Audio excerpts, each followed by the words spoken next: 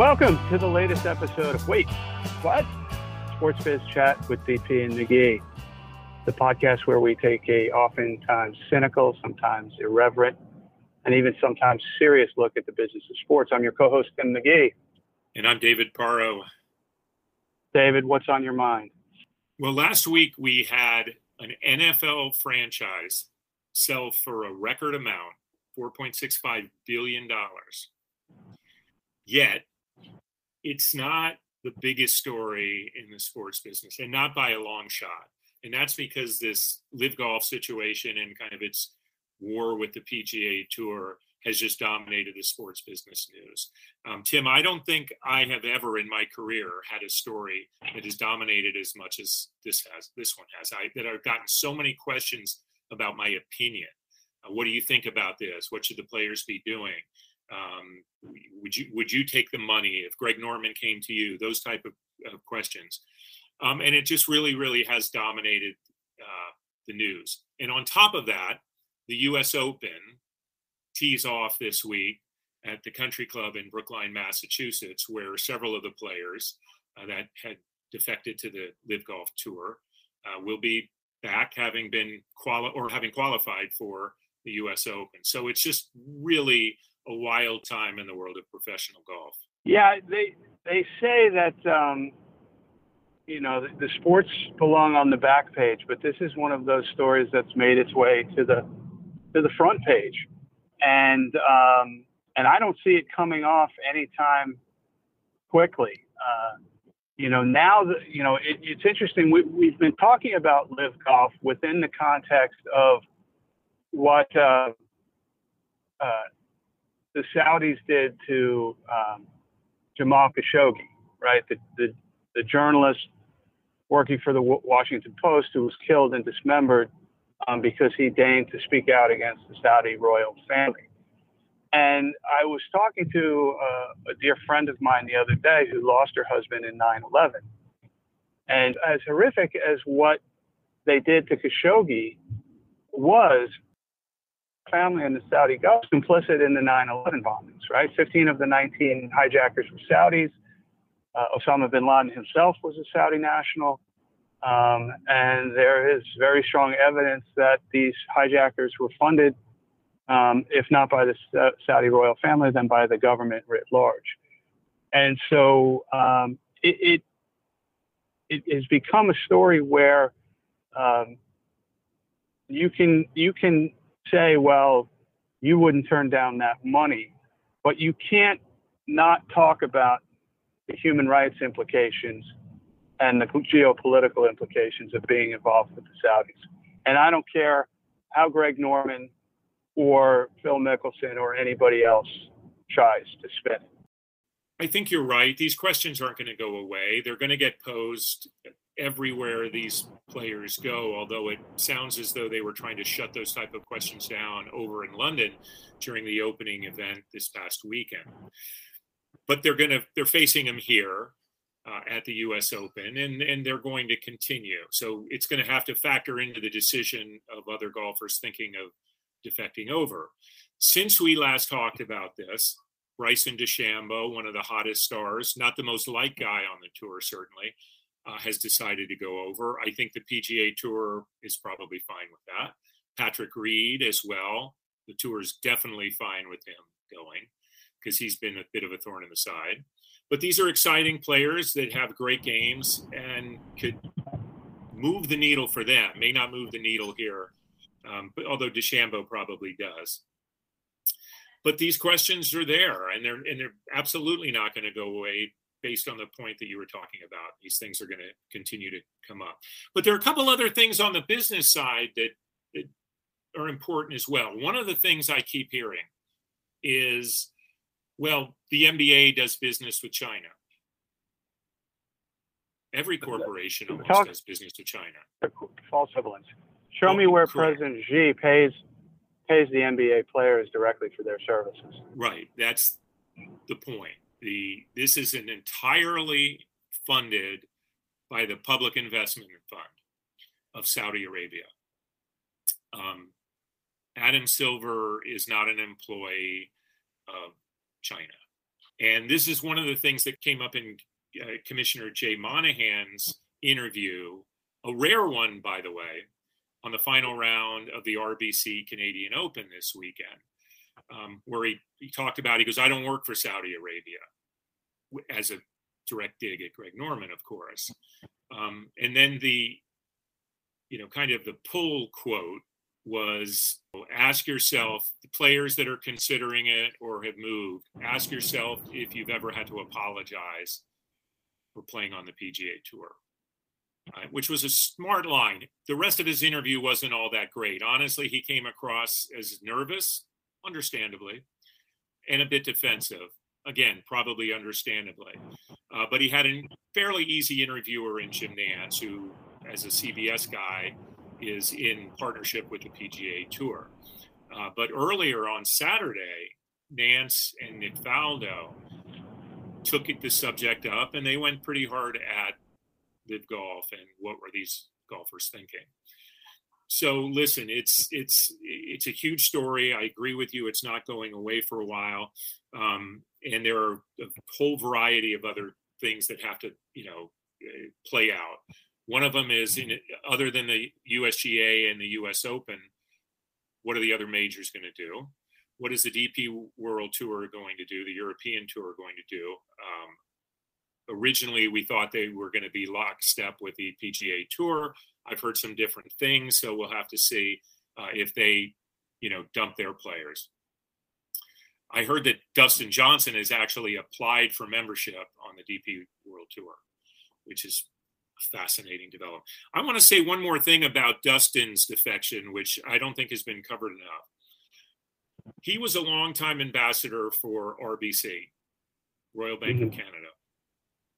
We talked about them dropping him very quickly when he made his announcement. RBC is the sponsor of the Canadian Open. So it's the RBC Canadian Open, the PGA Tour event that played this past weekend. So he dropped and went to play Live Golf Tour right before an RBC sponsored tour. I think they had more than just a little reason to be a little annoyed at that.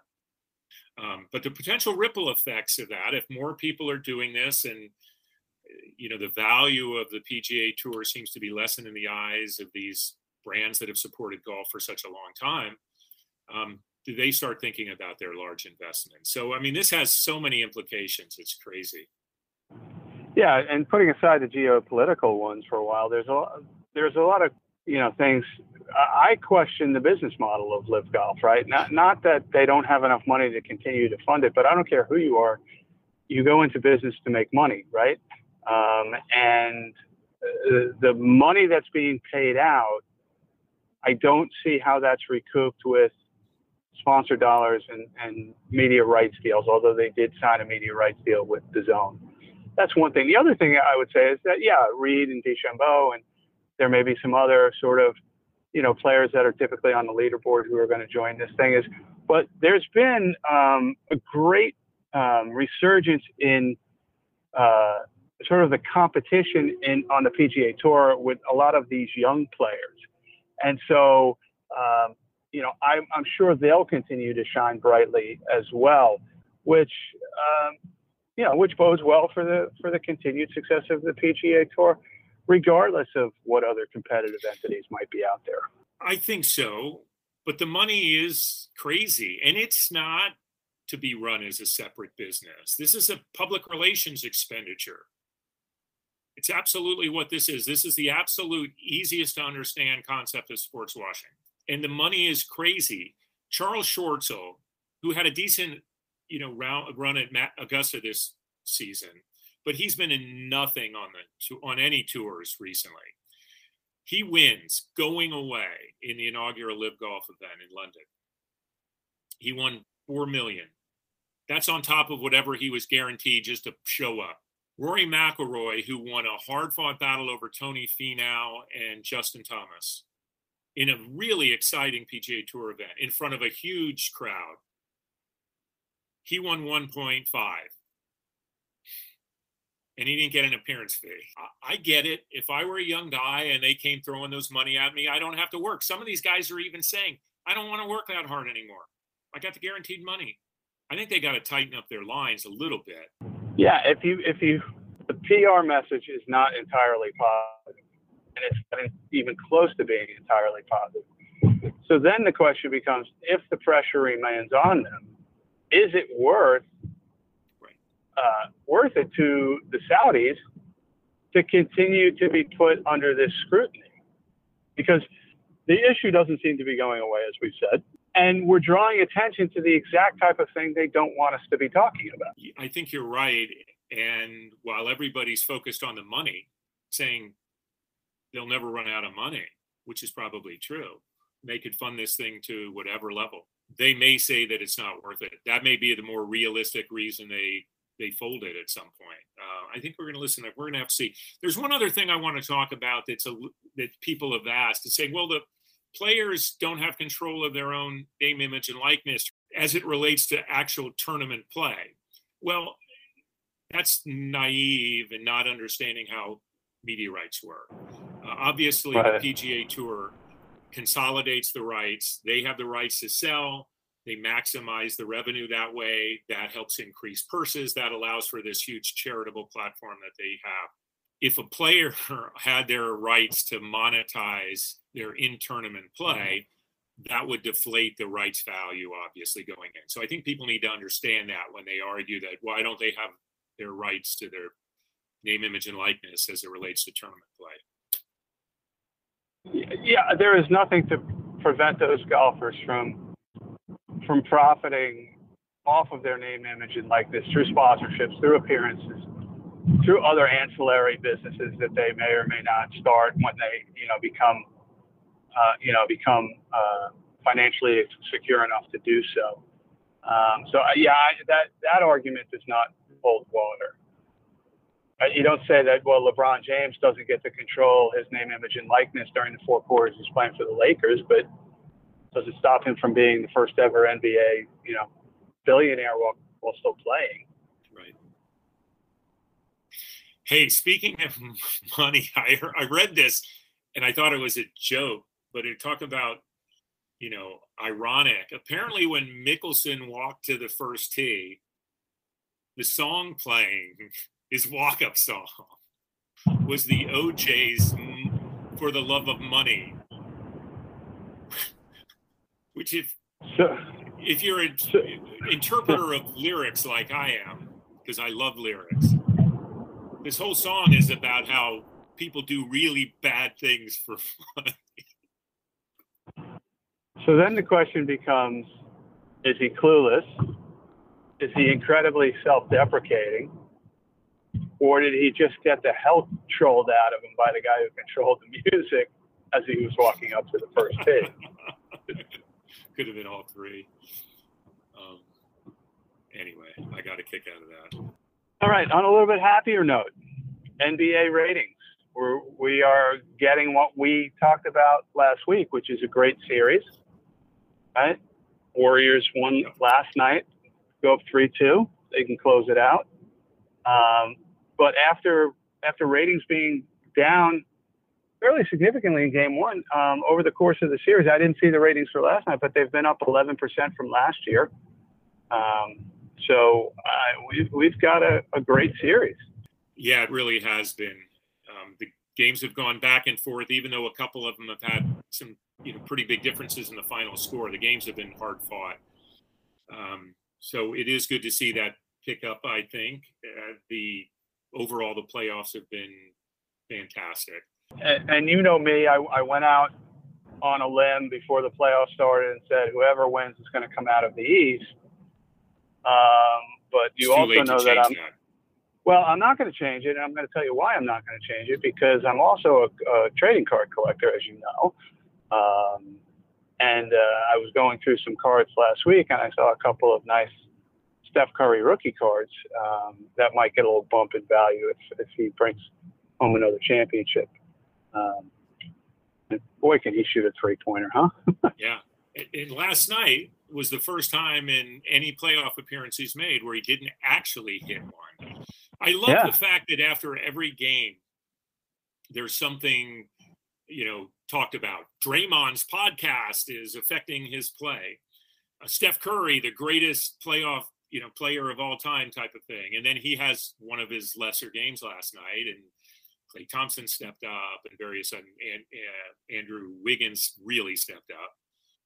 So it's just funny how the story's changing after every game. These are two good teams with a lot of star players that have the ability to do different things, and people step up at different times. That's what good teams do. So it's nice that it's being reflected in the ratings. Yeah, they built that team to win a championship, and kudos to Steve Kerr. They're one game from it, not guaranteed by any stretch of the imagination. But it's sort of that whole mentality of next man up, right? That's right. So, hey, at the beginning of the segment, I mentioned that the Denver Broncos had sold for a record $4.65 billion, and it doubles the record NFL team number, which was just sold just 4 years ago. David Tepper bought the Carolina Panthers for $2.3 billion. So think about that in 4 years. It doubled. Okay, it doubled. That's not that surprising, but doubled we're now in the billions, and making it the largest sale of a U.S. sports operation of all time. The Mets being the previous one, which happened in 2020. So it's pretty significant, and it's been bought by one of the heirs of the Walton family of Walmart fame, and it will be led by Rob Walton and his daughter and son-in-law. So I'm figuring that's a great father-daughter, son-in-law little side project. Here's a guy who could write a check to pay for that, and he'll notice it in his checkbook, but he won't be shifting money from the money market account to cover it, right? One of the wealthiest people on the planet. And poor John Elway, who had an opportunity to buy into the franchise when he retired and chose or was unable to, I'm not sure which, but he wouldn't have to have health insurance to pay for his Dupidens contracture if he had taken advantage of that opportunity. Well, listen, Walmart is, one of the legendary American companies, so not really surprising that we have someone from that type of a retailer that ends up taking over one of the great sports franchises in this country. Little different than being led by a private equity owner at this point, although there is some private equity money involved. So that's going to be interesting. I mean, Denver Broncos, a very successful, very important franchise to the NFL. Hey, one other thing that just broke, MLS just redid its broadcast deal, and it's going to Apple TV Plus. Yeah, I'm surprised by that. I guess I shouldn't be, but I just assumed it would stay with the majority of their games would stay on a cable network. Well, listen, ESPN has been a great backer of MLS, and I think that was what most people figured it was going to happen. They were going to return to there. I think what Don Garber is saying is that they have a younger, more tech-savvy audience. Apple's a great brand fit, and they feel like this streaming aspect is going to be a differentiator for them. They got a lot of money, a lot more than they were getting. My understanding is about $250 million in cash, and then there's some sort of share for the league as subscribers grow. So an interesting that would model. it would put it at 3 times the current deal, right? Which I believe is $90 million. And if I'm the showrunner for Ted Lasso, I'm thinking, how do we get him from the Premier League over to an MLS club in some future season? Or at the very least, have Richmond come over and play some friendlies against some MLS clubs. Dude, you are on to something there. Nice. I like it. I think that's a wonderful time to take a break. We have a real exciting guest to talk about.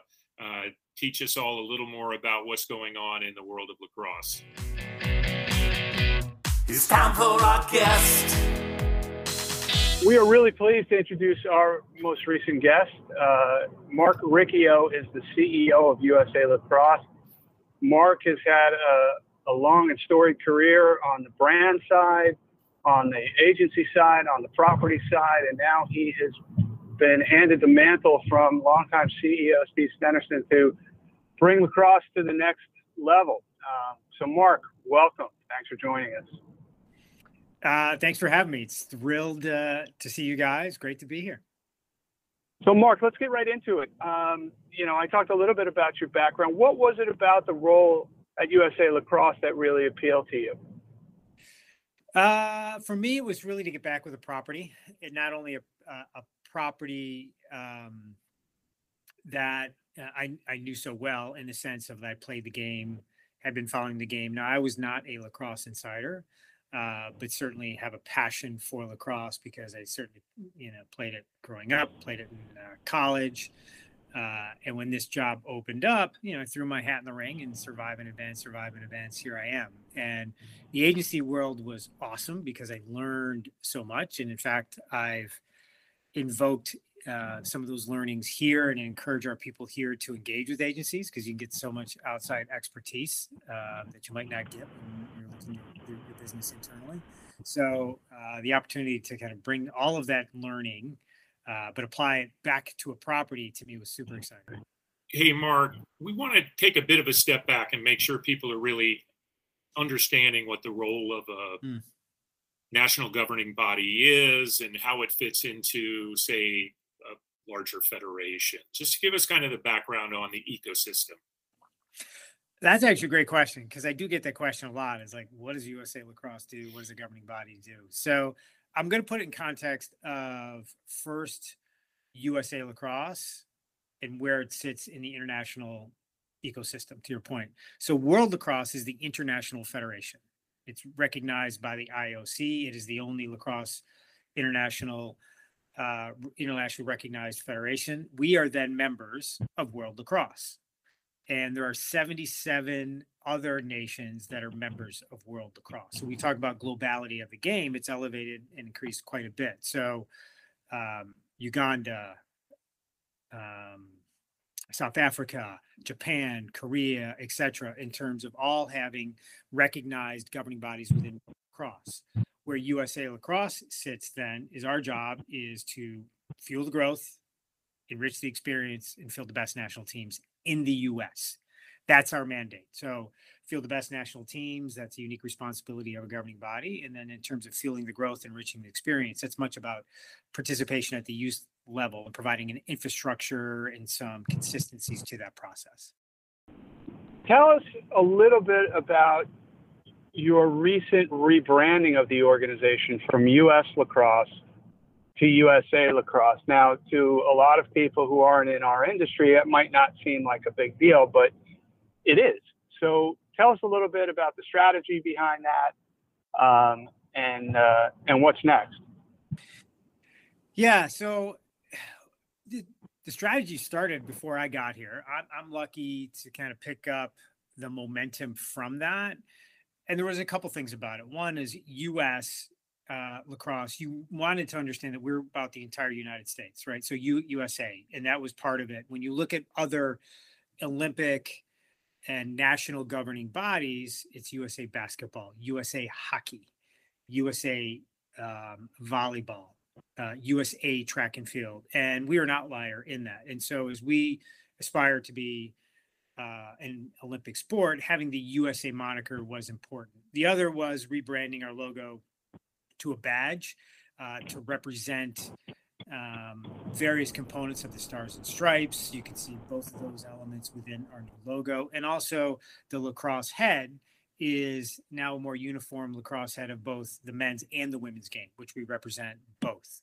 So the lift has been great. The merch and the apparel and the product have been great. People have really embraced it within the lacrosse community, but outside of the lacrosse community, because it's much more self-explanatory what you are and what your mandate is. Marc, obviously one of the things when you're looking to field great national teams is making sure that there are great athletes playing this sport.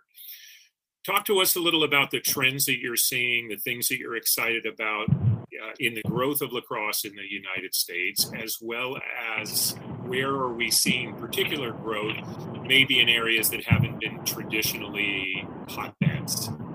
Sure. So lacrosse is traditionally known as the Northeast corridor sport, and that remains today. Certainly there's a lot of lacrosse played in that Northeast corridor, but where you're seeing a lot of growth is actually in warm weather year round, and I would call them football states: Georgia, North Carolina, Florida, Texas, California. You see significant growth in those markets. And we're digging in a bit deeper into why and how. But a couple of the reasons are it's gender equitable. So you got boys and girls playing. And that in and of itself has provided a great platform for growth. The other, it's a mix of basketball and hockey. If you really look at the game of lacrosse, it's played much like basketball in terms of fast breaks and 2-on-3s and pick and roll and team defense, team offense. And that is transferable for a lot of people. They get that when they start to pick up and play the game. And it's also got a bit of physicality to it. So you certainly can run. Your athleticism can win the day, but it's also got a bit of physicality to it that people like, but they're less concerned about things like concussions as examples. So that's where we're digging into why and how we're seeing the growth in those markets. But what's great for us is a lot of great athletes come out of those markets, and there's real growth opportunity there. So, Marc, are we going to see lacrosse in the 2028 Olympic Games in Los Angeles? Well, I certainly hope so. So a little bit about that, actually. We're in the process now. And when I say we, the process goes through World Lacrosse as the International Federation. But as you guys know, LA 2028 has the ability to add a few sports to the program. Now, that is limited by there's a 10,500 person athlete cap. So what lacrosse did is created a discipline of sixes. That's 6-on-6. It's a smaller field size, roughly say 70 yards by 40 yards, give or take. Same field size for men and women. It's 6-on-6. So what that does, it allows you to have a smaller squad size, which means your athlete delegation is not as large when you want to try to get men's and women's teams from multiple nations in the games. The other thing by having a smaller squad size, it allows for developing countries to field more competitive teams because they just need less better athletes. And so sometime over the next month, we will hopefully hear from LA 2028 that we are one of a few select sports that get the opportunity to respond to an RFI and present their case to be in the games. That process takes a year, so there's no guarantee. We're cautiously optimistic we'll get a chance to put our best foot forward. But from there, it's going to come down to some issues around, certainly the globality of the game. And as I said, there's 77 nations now that play. So hopefully we can check that box. It's gender equitable, the complexity of putting on the games, but also the commercial viability of lacrosse in the game. Will you sell more tickets because lacrosse is in? Will you drive more eyeballs? Will you drive more sponsorship? And will you engage more people if lacrosse is in the game? And I would say we stand a pretty good chance there. Men, women, the quality of play is excellent. The engagement from our fan base is fantastic. So again, fingers crossed, but that's the process with which the Olympics is on the horizon for us. And you feel working with the other national governing bodies around the world that have developed, a growing lacrosse infrastructure, that there's a lot of coordination on that, and the other top countries that are playing this sport are pretty behind this idea? Very much so. Mainly because when you go to another country, if you're Olympic recognized as a sport, you get government funding. So it's also critical to the global growth of the game to get that Olympic recognition, because that will drive funding and therefore growth in countries outside of the U.S. Because all of our funding actually comes from private donations, and USA Lacrosse is part of our mandate is generate revenue so we can actually field all these teams. So that's a big part of it. And what World Lacrosse has also done is certainly driven growth in Africa, as an example. Africa is the next frontier in terms of athletic development. You see the NFL making a play there, the NBA making a play there. It's not a secret, but also commercial growth. And so recently the African Lacrosse Associations, we've got a continental federation in Africa.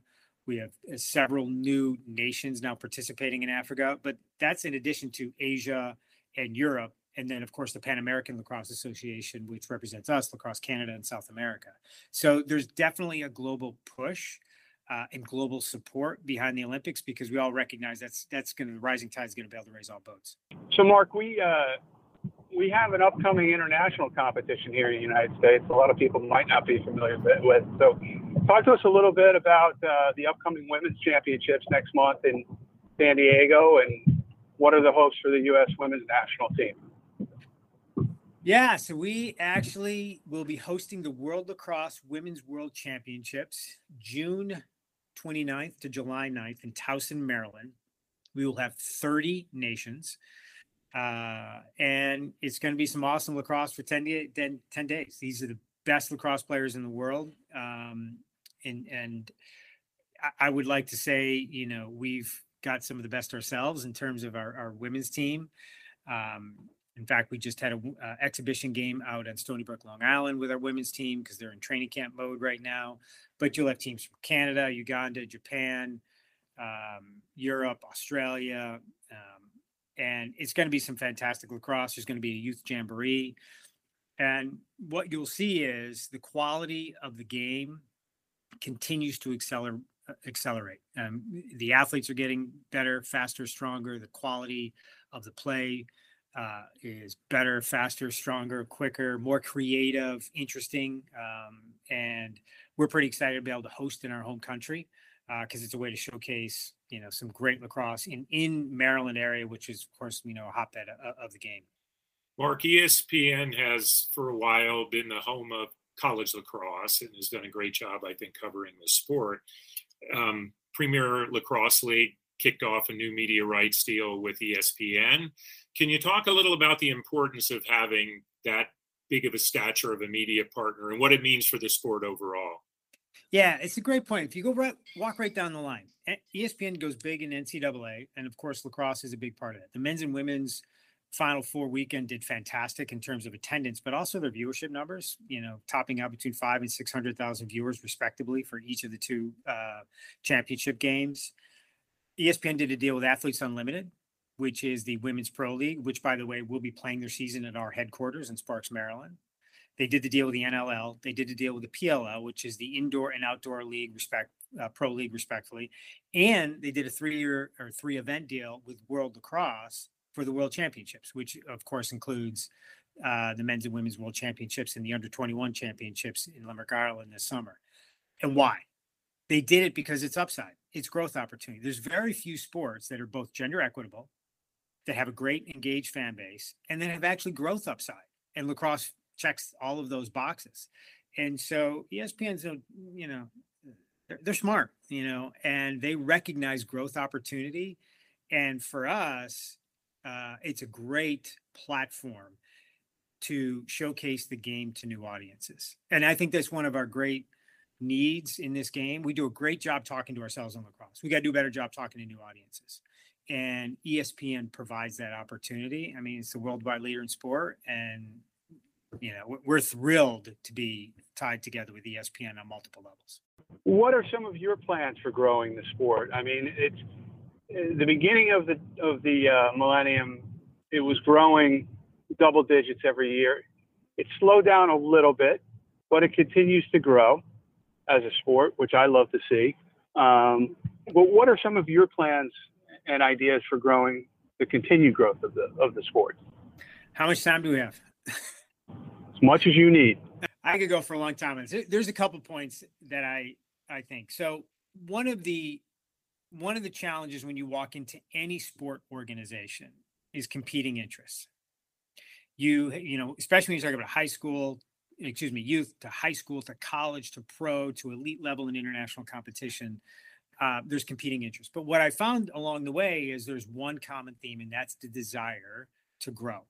And so I brought my commercial thinking to this whole approach in that every one of these entities has stakeholders, investors, or business models. The only way any of those business models or those investors get return on investment is to grow your enterprise value. The only way to grow your enterprise value is to increase your addressable audience. And so I'm highly focused on that because that is common ground for everybody. Growing our addressable audience in terms of players, fans alike, is in everybody's best interest, whether you're a pro league, a manufacturer, a media company.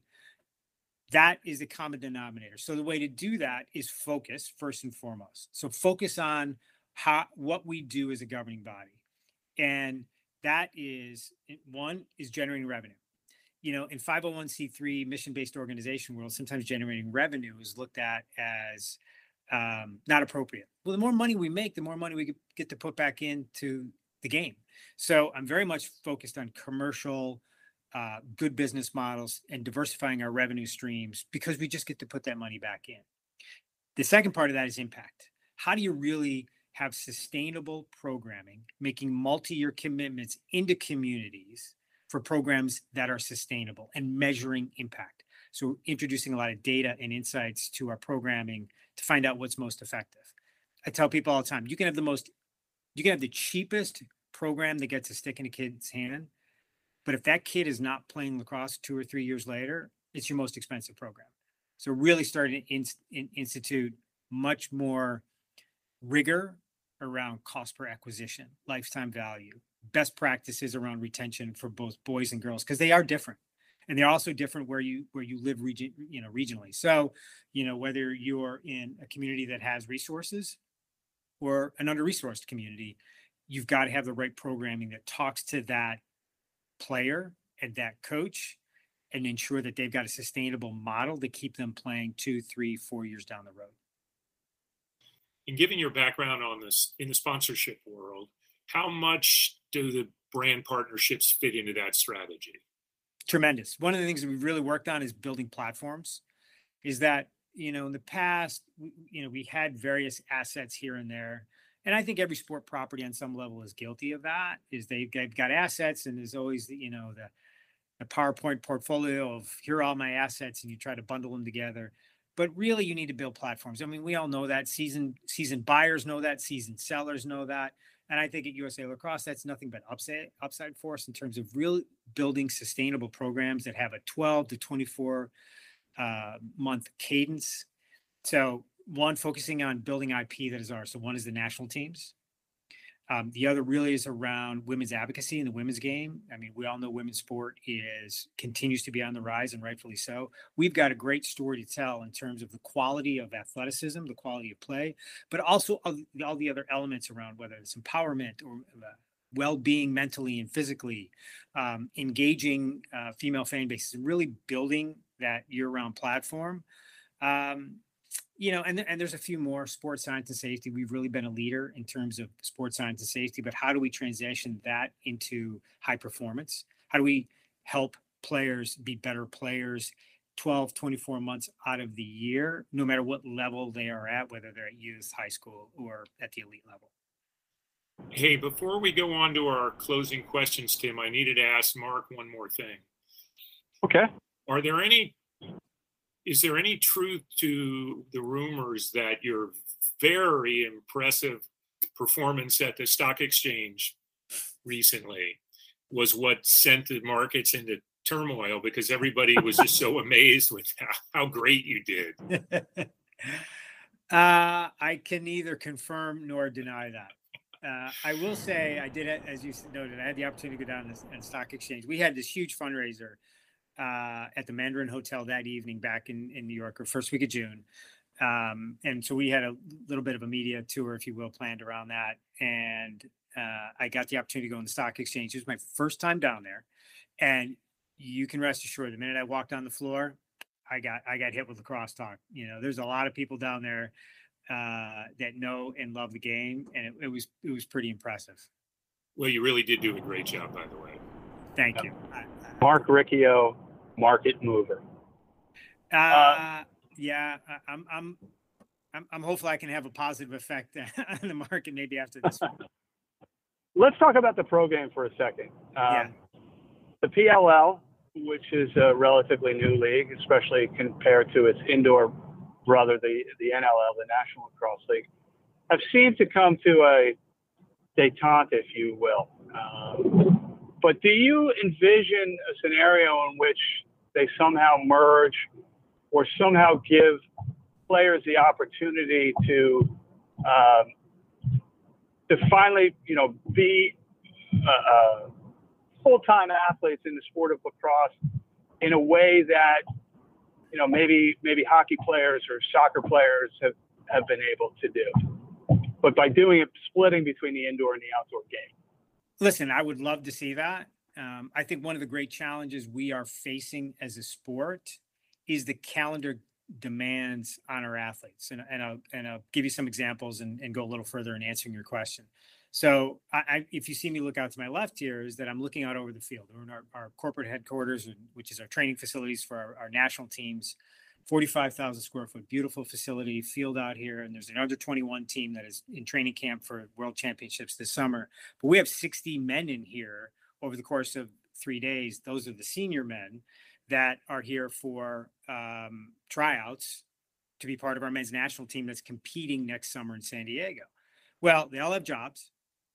They're all pro athletes. And so they've got to go off and play this weekend in Long Island. So we got to be mindful of athlete load and ensuring that their health and safety. And the same holds true for the women. The women are doing the same thing in terms of Athletes Unlimited, their women's national team commitments, and their jobs. And that is a real challenge for the game. Now, there's a high level of coordination between the PLL, the NLL, Athletes Unlimited, and USA Lacrosse, because we all recognize that getting the best athletes on the field performing and entertaining people is in everybody's collective interest, but also keeping them well and healthy is core to that.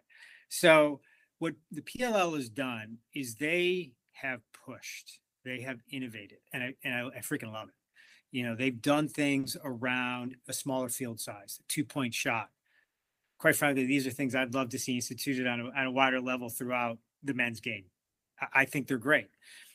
They've also pushed, and we honored part of that fundraiser I referenced. We honored Paul Rabel that night and Kyle Harrelson, along with Krista Samaras. And Paul and Kyle certainly are two of the greats, Paul being, of course, one of the founders and the founder of the PLL.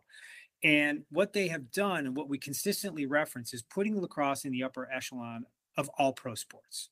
And what the expectation is in terms of the athlete experience, the coach experience, and the fan experience. And I think to get to that next level, we need to continue to elevate the athlete experience. And that is around pay and compensation. So that's when I go back to that issue of larger addressable audience. Well, if the larger addressable audience continues to grow, that means scale, that means revenue, that means money gets put back in to improve the athlete experience. And so that's why I as an example, I focus on that, because that ultimately you can ladder that up to the athlete experience and what the PLL is trying to do and the NLL. The challenge with the PLL and the NLL is that the NLL has cross-border ownership. And when you've got ownership in Canada, ownership in the US, it's harder for that business to be as nimble than the PLL. Time will tell, but as we all know, the market always wins. And at some point, we've got to figure out a way to continue to coexist, if not help each other, even more strategically than we might now. So we're at that part of the interview where we like to ask every guest we have on a couple questions. And we are expecting something new and fresh out of you. First is an easy one. Where'd your career get started? Where'd you started? So I have lacrosse to thank for how I got my sport. And that's part of the reason why I'm so passionate about this job, is I'm a product of the mission. So first, I got to college. I went to Hofstra and I actually played there. And lacrosse was my pathway there. My parents didn't go to college. It was absolutely my pathway there. But while in college, I blew out my knee between my sophomore and junior year. That meant that I got a 5th year of eligibility. So I wanted to take advantage of that. And so I stayed and started going to grad school to play that 5th year. And because I stayed in grad school, I still had another semester. So I stuck around.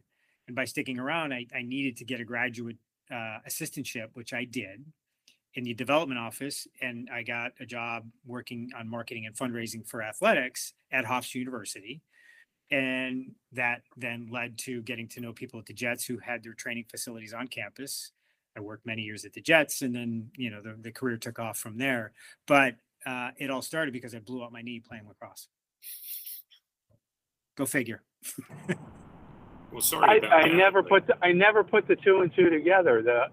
The Jets training at Hofstra and you going there. Yeah, that's how it all started. I thought you were born working for the New York Jets, quite honestly. No, Mark, no. Tim's really disappointed because he thought he was talking to just someone born and bred a Jets fan like he was. No, Maybe you were. I'm a Western New York small town kid who found his way down here, and fortunately or unfortunately, I'm now a Jets fan, even after I've left and still have many good friends there, and I pay the price for that every fall, like every other Jets fan. But I'm loyal. Love to hear That's it. a good thing. And the last thing is, what piece of advice would you give somebody that's looking to get into the sports industry? So it's actually a bit of two. So the first one is become an expert at something.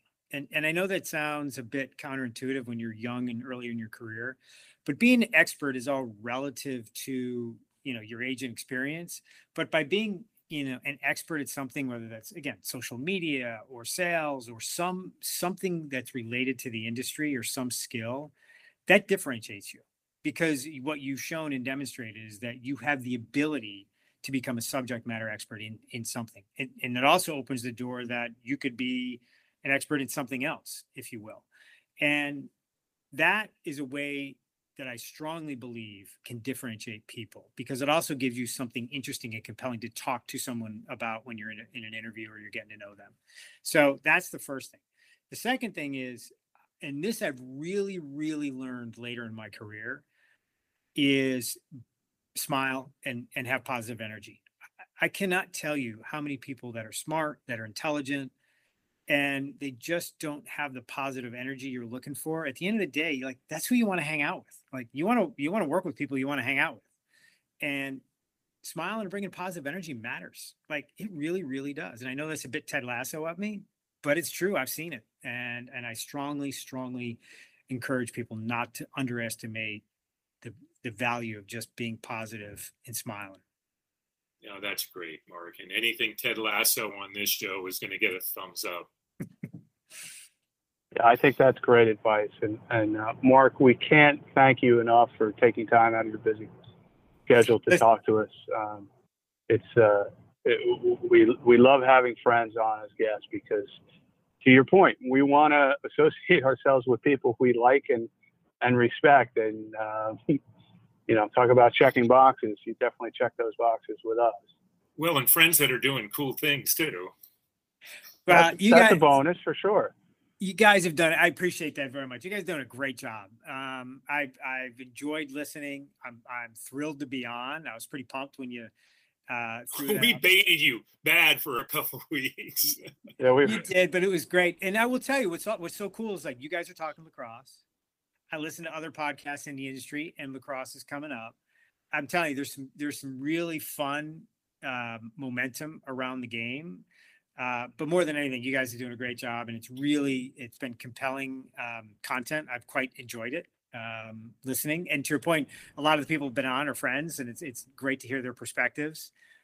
So I've enjoyed it, and I'm honored to be part of the guest portfolio now.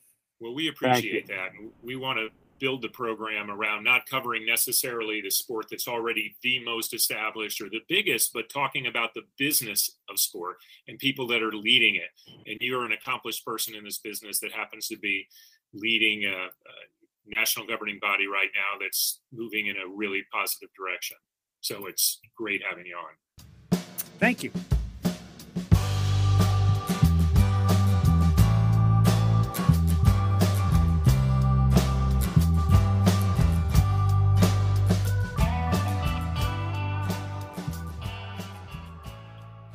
So, Tim, that was a really fun interview with Mark. It was great to get the insights on where lacrosse is going. We appreciate him taking some time. So this is the time of the show where we try to take a little look ahead. Tim, what do you got your eye on? Well, we talked about it earlier. I'm going to have my eyes on the U.S. Open this weekend for a couple of things. I want to see some great golf, but I want to see also how the LIV Golf issue continues to be, or not be, as the case may be, addressed. And I think we're both in agreement that it will continue to be front and center in any golf discussion, especially if some of the players who are precluded from playing on the PGA Tour but are allowed to play in the U.S. Open come to Brookline and have to sit in front of the medium. What about yourself? What are you going to be looking at? Well, first of all, on that point, I think you're totally right. It's not going to be lost. Brooks Koepka came out here recently and is basically telling the reporters, please don't ask me about live golf. And he's someone that's still committed to the PGA Tour. So I think they're having a rough time with it, but it's not going away. It's an important business story and important golf story for sure. Exciting week in the world of soccer in that we are going to learn this week what cities in North America are going to be hosting the World Cup in 2026 when it comes to North America. So it's been reported that a couple of the Canadian markets have been picked, and Toronto and Vancouver look to be the ones that will be hosting. 10 out of the 48 matches. Right. We'll see if that that certainly wouldn't be a surprise, right? Two of the largest cities in the country. Yeah, and covers the eastern and western part of the country for sure. Right, and MLS Cup or MLS markets as well. Right. So big soccer supporting markets. Right, and so the markets that are expected to be named from the U.S. obviously include New York and Los Angeles and Miami and Seattle. I was a little disappointed, I have to say, that I didn't see Chicago there. It's kind of bumming me out a bit because Chicago has a nice history with the sport. But it's big, and that's going to be an exciting World Cup when it comes. 3 countries sharing the opportunity to host. I think it's a very great move for FIFA. So it's something to get fired up about even before World Cup heads to our television screens this fall. All right. Well, as always, David, I've enjoyed our conversation and really appreciate Marc Riccio. I'm a big fan of his. Yeah, no, it's really been a fun show, I have to say. And Marc's kind of that guy you really cheer for. And I'm excited to see what he's doing at USA Lacrosse. So we thank him for taking some time with us. And of course, we thank you for spending some time with us as well. It's much appreciated. But be sure to give us your feedback, review us, connect with us on Twitter or LinkedIn. We'd really love to hear from you. So until next week, I'm DP, he's McGee. We'll talk soon.